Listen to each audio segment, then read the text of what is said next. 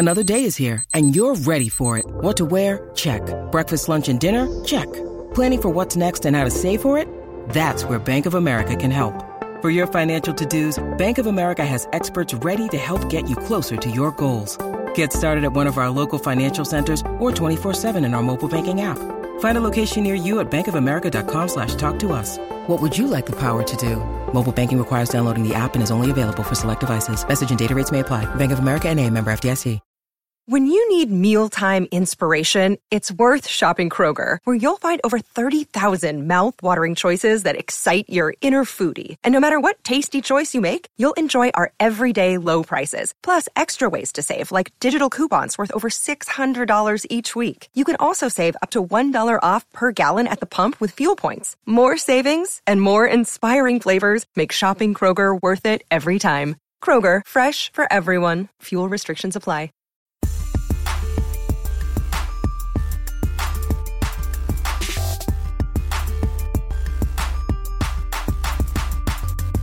Hey everybody, welcome to another edition of the Orange and Brown Talk podcast. I'm Dan Lobby. And I'm Mary Kay Cabot. And the Browns have wrapped up minicamp, Mary Kay. They have wrapped up their off-season program. We are now headed into what is hopefully the NFL's dead period here before training camp starts.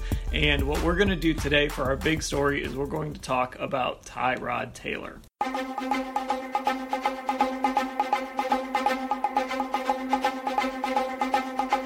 So Tyrod Taylor is the Browns starting quarterback.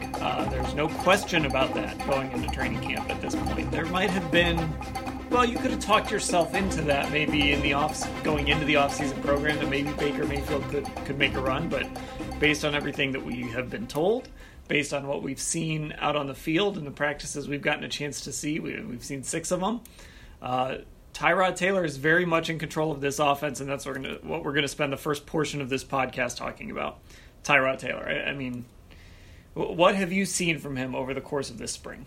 Well, I think he has complete command of this offense so far, and he had to learn all new terminology, just as everyone else does on the offense. But I really think that he's out there zipping around, throwing touchdown passes, using his legs, rolling out.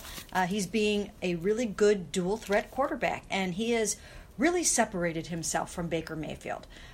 Baker just really hasn't been able to catch up yet, in part because he's still learning the fundamentals of the game, how to play under center, how to read a defense, how to slide a protection, how to call for the motion. You know, I mean, he is really just, it's just coming at him like an avalanche right now.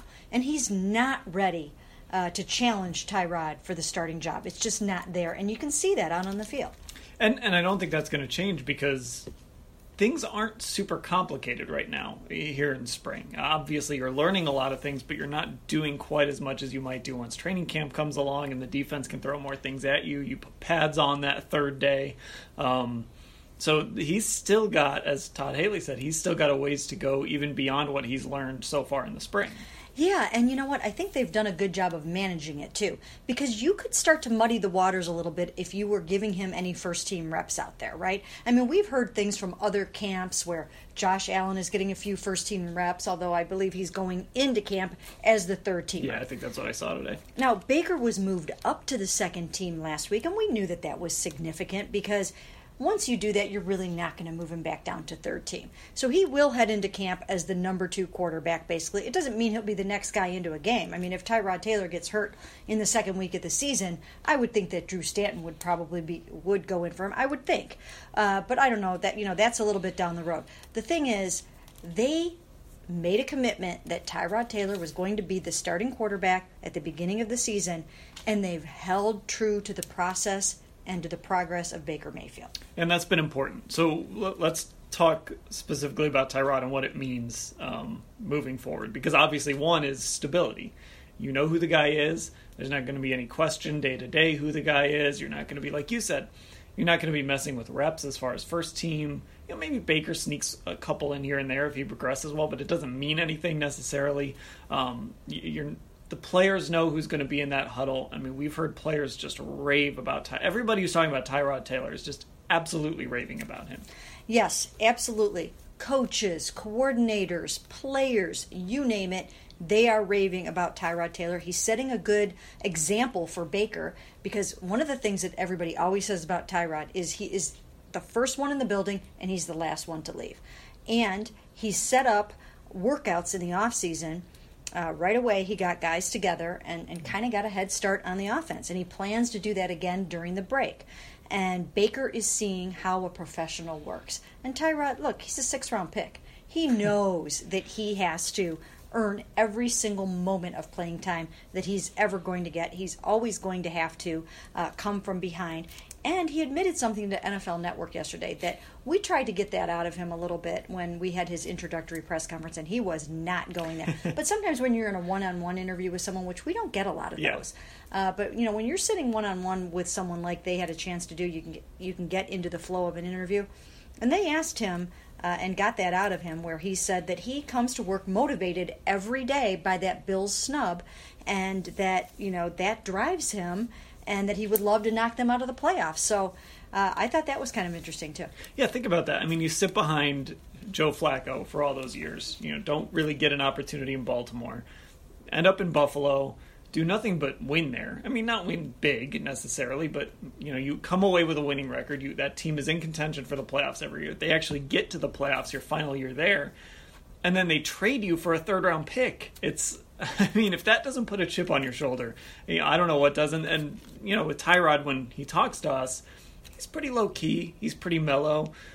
But you don't get where he is to this point, starting for an NFL football team without having a little bit of a chip on your shoulder based on his background. Yeah, so we're seeing that in what he said, again, to NFL Network, that he is motivated by that snub. And then Hugh Jackson told a little anecdote yesterday to us just about how, he would call a play. There's no contact in these practices, and he would call a play a sack. And Tyrod would say, there's no way that was a sack, and then he would, kind of call out the defense a little bit. They'd be woofing it up, celebrating their, would-be sack, and he would be saying to them things like, "I've seen your tape, that wouldn't have been a sack," and in many cases it might not have been, because he is proving out here to be pretty quick and pretty mobile, and he just looks comfortable. He looks really, really comfortable. And it's sort of playing out the way that they wanted it to. And the other thing this does, too, is it's going to allow him to spend all of camp, again, not looking over his shoulder. He's going to be spending camp connecting with Jarvis Landry and Josh Gordon and Corey Coleman. And these guys are going to get a ton of reps together. They're going to get those game reps together in the preseason. You're not going to be messing around with who's starting what game. And that's going to be big, too, because that's something this team has really missed. DeShone Kizer last year didn't start a preseason game until Game 3 in Tampa. And there was a lot put on him. He wasn't ready for it. That became obvious. And then you add in the fact that he just never had an opportunity to build a rapport, to work against the first-team defense, all of those things. It just really, he was behind the 8 ball from the start. Yeah, and again, like you said, they were splitting up all those first-team reps, and that's hard. It's hard to be ready for the season when you don't have that timing down. That's why the starters get all the reps during the season, because it's that important to run through, through the plays and through the drills and all those kinds of things and really have it down. And we're seeing him play some good situational football. We see them do a lot of red zone, backed up in their own end zone, and he just looks very experienced. He's started a lot of football games. We haven't seen that around here for a while. There's a lot of starters, recent starters that have come through here that have not started a lot of games previously. So to have an experienced veteran is a great thing for these receivers, for this whole offense, and he's very accurate. And I think that's helping everybody too. Because like you said, DeShone Kizer last year, once he started taking all the reps, I think there was a little bit of frustration on the part of some of the receivers and the backs that, maybe the ball, he needed to take a little bit of something off of it, or it just wasn't always on the money. But Tyrod Taylor has a very good arm, and he's very accurate. And we saw it yesterday. There was a throw he made to Jarvis Landry. It might have been the last play of practice. Right. To the back of the end zone, back corner of the end zone. He was on the move. Landry made a great catch. Taylor made a great throw. And that's really been the thing about these OTAs and mini camps. The offense is actually winning some of these days. It's not just the defense beating them up and picking on them all the time. The offense is actually winning some days. The ball's going into the end zone. It's not on the ground every other play. It just looks different. Yeah, it really does. And again, you do have to take it with a grain of salt because, of course, there is no contact.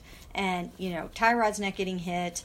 The receivers aren't getting hit. Nobody's getting pressured and those sorts of things. But from the comparison of this year, like you said, to previous years, at this time of year, the offense looks far ahead of where it's been.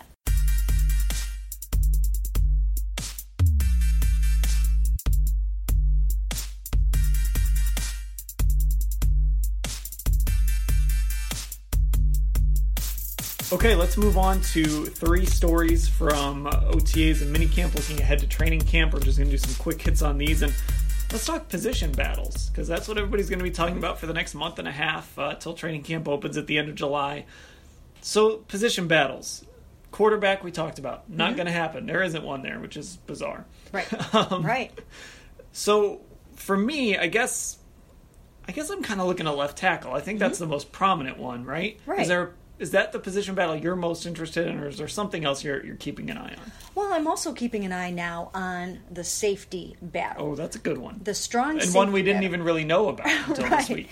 Right. We really did not have a good handle on the fact. We just started looking out there and seeing Derek Kindred in with the starting defense a whole lot this week. So I started asking Hugh Jackson about that the other day, and he said, you know what? Derek's just not going to give up that job. And Jabril Peppers is going to have to go out and earn it. We think he's going to have a sensational season, but there's a heck of a battle going on there. And then Greg Williams, we had him today, and he talked about that, how he thinks that's going to be one of the better battles in camp. There'll be a lot of fireworks there, and it should bring out the best in those guys. And who knows, maybe it's true. Maybe this is really a battle, or maybe they're really trying to motivate Jabril Peppers and bring out the best of him because he's a first-round pick, and they have very high expectations for him. And that's something they've done kind of across the board, is try to create as much competition. So that could be maybe they're just trying to make sure he's not comfortable. Right. You never really know.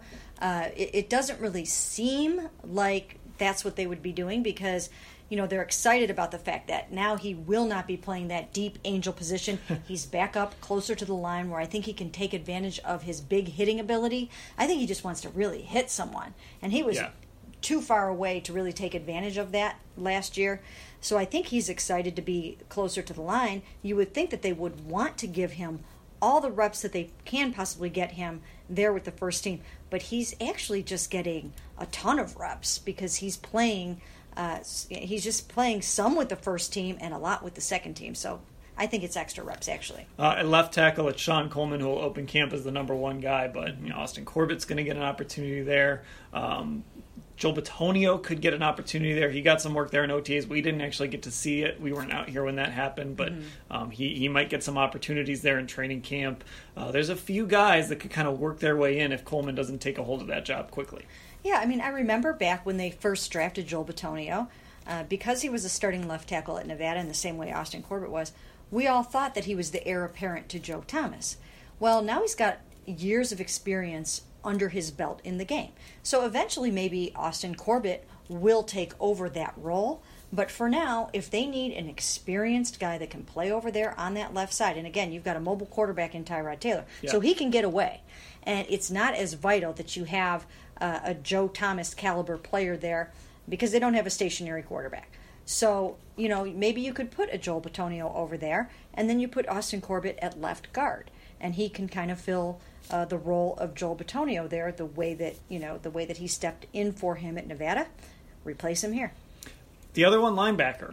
We got a little clarity today on where Michael Kendricks will play. There was some thinking that maybe he would play middle linebacker where Joe Schobert is, the Mike.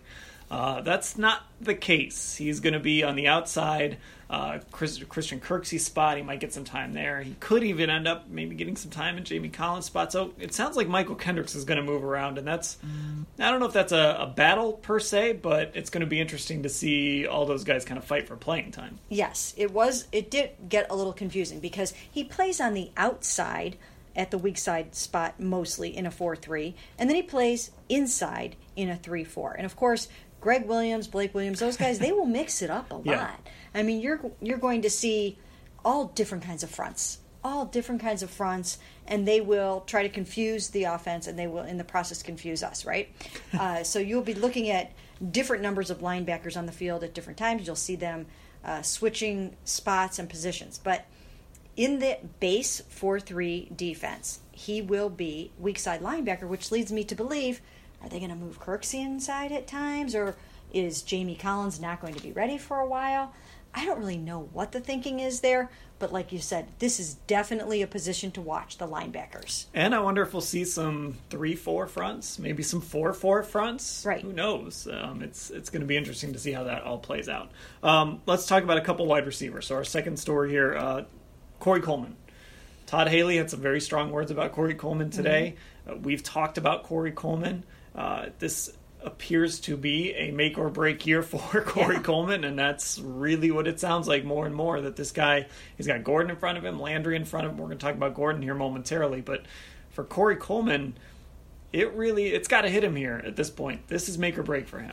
Yeah, and you know what? Todd Haley pulled no punches with that today whatsoever. He came right out and said that he's already sort of advised, warned, cautioned Corey that this is a make or break year for him here in his third season, and he's got a lot of competition. And he would not be on the field as much as he is right now if Antonio Callaway weren't suffering from a tweaked groin or whatever the case may be. That happened a couple of weeks ago. We didn't see him at all in minicamp. We didn't see him in the last 2 weeks of OTAs. So if he had been out there, he was showing enough flashes that I believe they were starting to like him better, or at least his potential better, than what they saw in Corey Coleman. So, like I said, Todd Haley told him, hey, you've got to step it up, make or break year. We've heard and seen Todd Haley coaching him hard over these past few weeks. They're not messing around with Corey Coleman. When you are picked number 15 overall, once again, the expectations are great. You should be heading towards a Pro Bowl soon.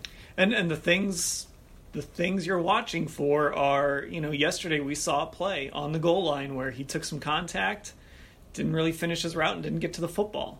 I mean, and then a couple plays later, a guy who's not Corey Coleman, CJ Board, who's probably not going to make this team, same sort of situation, fought through the contact and caught the ball. Yeah. Those are the things you want to see Corey Coleman do, especially if he's going to be your number 2 receiver on the outside. We've seen some big play ability from him. Yes. But he's got to be able to make some of those physical catches, fight through contact, make plays after he catches the football. There's a lot that he still needs to show. Well, first of all, they're not really supposed to be taking contact That's true. in a mini camp.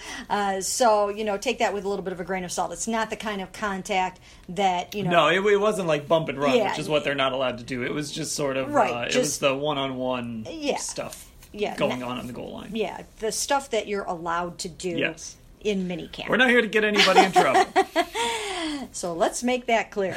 But no, you're right about that. Not only that, what they need from Corey Coleman is for him to really study like a pro, to work like a pro, and to just always 100% go the extra mile. And I think in the past, guys around here really have not had somebody to sort of show them the way, set the tone, that veteran receiver that can show them leadership. Last year they had Kenny Britt here, and he didn't show them the kind of leadership that they needed. They needed a veteran that can say, this is how it's done. And they really haven't had that. Now Jarvis Landry comes in here. He's a 3-time Pro Bowler. There's no way he became a 3-time Pro Bowler without working his tail off. So I think he will help set the tone for a Corey Coleman. Well, I'm sure you're seeing it too. I mean, I look out there and I'm watching, just going through drills, individual drills, things like that. Right. It is very business-like this year. Yes. There's not the stuff that we saw last year, especially a lot of it led by Kenny Britt, honestly. We're not seeing a lot of the stuff that was a distraction last year. Yeah. Look, guys are allowed to have fun. It's football. Yep. But when it starts affecting you negatively, that's when you start to get concerned. Right. A lot more professionalism at the receiver position this year, and also a lot more competition. Whereas you're going to have guys, you're going to have to look at the Rashard Higgins and the Ricardo Lewises, and they're going to have to really, really fight to make this team, because you've also got a guy like Damian Ratley he's starting to step up. He's playing a lot with Baker Mayfield, caught a really good catch and run TD pass the other day. That was just yesterday. So you have to wonder, but again, it's a much better position. Okay, so the last thing here, let's stay in the receiver room. Josh Gordon. Yeah. A topic that comes up here and there is an expectation for Josh Gordon. I think a lot of people look back at 2013, that historic year that he had. So what is a reasonable expectation for Josh Gordon? We saw how well he played last year when he came back for those 5 games. And honestly, he wasn't necessarily in football game shape at the time because he hadn't played for so long. Right. He was in shape, but not necessarily football shape. Right. He, maybe wasn't super familiar with the system and all of that. He was still kind of working his way back, and yet among the receivers, he ended up second in yardage. So only Ricardo Lewis had more yardage than him, and obviously Gordon would have blown that out of the water had he played more. So, with Gordon, what's a reasonable expectation for him now, finally having a full offseason program and assuming he stays on the straight and narrow? Well, if you look back at the last 2 times he's come back to the football team, he has only played in the last 5 games of the season after having been out the whole first 10 or 11 games of the season. And like you said, now he's got an offseason under his belt. So he's developing timing with Tyrod. He's around for the installation of Todd Haley's offense. He's able to learn the terminology. I mean, it's hard to come back with 5 games left and know what the heck is going on. I mean, you have not been around. There's all the installation has gone on, and you weren't here for that. It's hard to ask somebody to jump in and know all your routes, all your plays, all your sight adjustments, all the things that you have to do as a wide receiver. So I think it's a tremendous help for him to have this off season. And we talked to him yesterday, and he's talking a good game. He knows he has to take life 24 hours at a time, one day at a time. He's got to stay clean. And then I do think that he is trying to set a good example for Antonio Callaway. And sometimes you have to give it away. Sometimes you have to give away your recovery to help someone else. And I think that's probably helping Josh.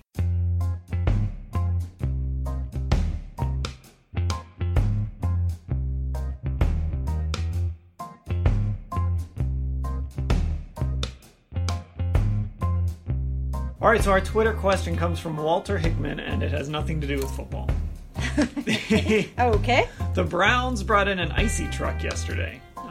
They backed it in, and the players, some media relations folks, got ices, and Walter Hickman wants to know, did you get an icy, and if so, what flavor? Well, none of us got ices in the media. No ices for us. But he says this, hint, there's only one correct answer to the flavor question. Oh, gosh, I think I know what it is. What is it? It's blue. I see. It's blue. Come on. Is there any other answer? I'm kind of a grape guy. Oh, Daniel, I don't know. You are. I think you're right, though. That's probably what he's referring to. But you got to have a blue icy. I'm not a big icy guy, though, either, to be honest with you. No. So if they had offered you one yesterday, you wouldn't have taken it? Oh, I'd have taken it. I'm not turning down free stuff. Well, plus it was like 80 degrees out there yesterday. Yeah, exactly. So, yeah, we would have taken that. But no one offered us an icy. Can you believe that? I know. I'd have taken a grape one. I know. Even when we were standing out in the hot sun taping our videos, still no one came up to us and said, hey, make your way down to the icy truck. It's just sitting out there. No ices for us. So that is our Twitter question this week, all about ices. Is it really blue? I think so. I like grape. I mean, I'm a fan of grape stuff. What's our guy's name? Walter Hickman. Walter, let us know what you're talking about there when you get a chance. All right. He says blue.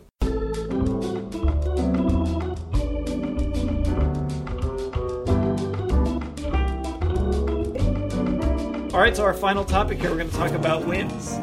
Because we finished up the spring program. We're going into training camp. And you and I, over the next month and a half, are probably going to get asked a million times, how many games can the Browns win this year? So let's kind of set a bar. I've been saying, I've done some Facebook Lives the last couple days, and all the commenters want to know that answer. And I've been saying, look, I think a reasonable expectation, and maybe this is a boring answer, is 5 wins, 6 wins. I think that's a reasonable expectation for this team. When you factor in players are going to get hurt, they won 0 games last year. That would be a marked improvement. It really would. And I would think you're probably right, but I always set the bar kind of high because I have high expectations for a team that did so much in the offseason to overhaul this roster, to overhaul this coaching staff, to overhaul this personnel department, to have the number 1 pick overall last year, to have the number 1 overall pick this year, to have how many draft picks in the last 3 years? Yeah. And, they've got a very, very tough schedule this year. It's the 5th toughest schedule in the NFL. But still, Dan, it's time for them to win 7 games. I've been stuck on that number for a while, but I think the fans deserve 7 victories. I think the team should aim very, very high. It's time for them to try to get to that 7. And I don't know how they're going to get there, because when I look over the schedule game by game, it's not easy. I don't really see it. I'm not really seeing it. But, I mean, do you know what I mean? After all these years, they got to 7 victories in the 3rd year of the expansion team. That's true. So if you can't do that now, after everything that you've done to turn this team around, then I don't know. I just think it's okay to set the bar that high. Yeah, I mean, I could see a situation where they win 7 if things play out. And really, I want to see them win a division game. How about that, too? Yeah. Let's start with winning a division game. They haven't done that since, when was the last time? 2015? It was Mike Pettine's last year. Yeah. It was that game in Baltimore. And they have not won a division game since then. And I guess what you watch for early, and don't want to get too much into the schedule game, but you've got Pittsburgh at home. And we saw last year, Pittsburgh in that opener is not right the Pittsburgh team you see later in the season. Right. And they have some stuff swirling around that could kind of continue that. So maybe if you can steal that one, and then you've got a Thursday night game against the Jets, you can set yourself up to maybe go 7-9 or even 8-8 if you get off to a good start by pulling just one upset in those first 2 games. You skipped the Saints, didn't you? I know. I'm not really hopeful that they'll go down to New Orleans and win. Yes, I skipped the Saints on purpose. Well, you know what? I think that when you're talking about Myles Garrett being a generational player, yeah, and then you start talking about Tyrod, and I talked to Ken Zampese about him a lot today, and he talks about this is just the tip of the iceberg for Tyrod Taylor, and he's this and he's that, and you've got Josh Gordon saying we've got the best receiving core in the NFL, and Jarvis Landry is the best. There's a lot of superlatives coming out of Berea. Yes, there are. Jarvis Landry feels like he's the best receiver in the NFL. This is the best core. Emmanuel Ogbah, we've been talking about him like he's who? I don't know, but they're talking about him like he was certainly good enough to pass on Bradley Chubb, exactly. Which says something. Exactly. You've got these good running backs. I guess my feeling on it too, Dan, is when I look back to last year, the name of the game for me more than anything was the turnover battle. They lost it consistently, and they lost it big. -28, I think it was, in the turnover ratio. Yeah, I think so. If you just don't turn the ball over and you actually get some takeaways, which this year there's a huge emphasis on that. Huge emphasis on that. If they can get some takeaways, punch the ball out, get some interceptions, catch the darn ball when you actually get it in your hands, those defenders, if they can turn that around, you're going to win some games just by virtue of not losing the turnover battle. So I think there are many reasons to believe that they should win at least 6 or 7 games this year. You would hope so. I mean, like I said, I'm going to stay right around 5 or 6, but yeah. I mean, it would be great if this team could just surprise people and go 8-8. And really the point is what you want to come away from this season feeling, okay, 2019 is going to be the year when they make a leap. Maybe they make a leap this year that we don't see coming, but at the very least, you want to come away from this season feeling like 2019, whether it's Baker Mayfield or Tyrod Taylor coming back, that's going to be the year that the Browns make their leap. Yeah, I mean, when you look at this football team, the one that we have watched practiced in this mini camp, I mean, it's a completely different football team in most areas, right? I mean, you look at that secondary. The secondary, obviously, is nothing like what we saw last year. Yeah. It's completely different at every single position. So, if Denzel Ward can live up to his number 4 status, and that's going to be hard. He's going to have some rookie growing pains, sure.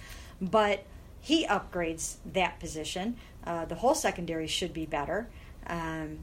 Just by virtue of Jamie Collins, if he gets back on time, and Emmanuel Ogbah coming back from injury, you should have a much better defense. Myles Garrett missed the first 4 games of last season. And then missed some time with a concussion. So, you didn't have some of your best defenders on the field last year. They bring in Michael Kendricks. I think he should help. So it's a different football team. It's a new day. And I don't know. I think they should set the bar high. Okay, so that'll do it for our Orange and Brown Talk. Leave us reviews, please. You can follow us on iTunes and the Apple Podcast Store, also on Google Play. Like I said, leave us reviews there. Tell us how many wins the Browns will have this year, and also your favorite icy flavor. There you go. We need to know. All right, thanks for listening, everybody.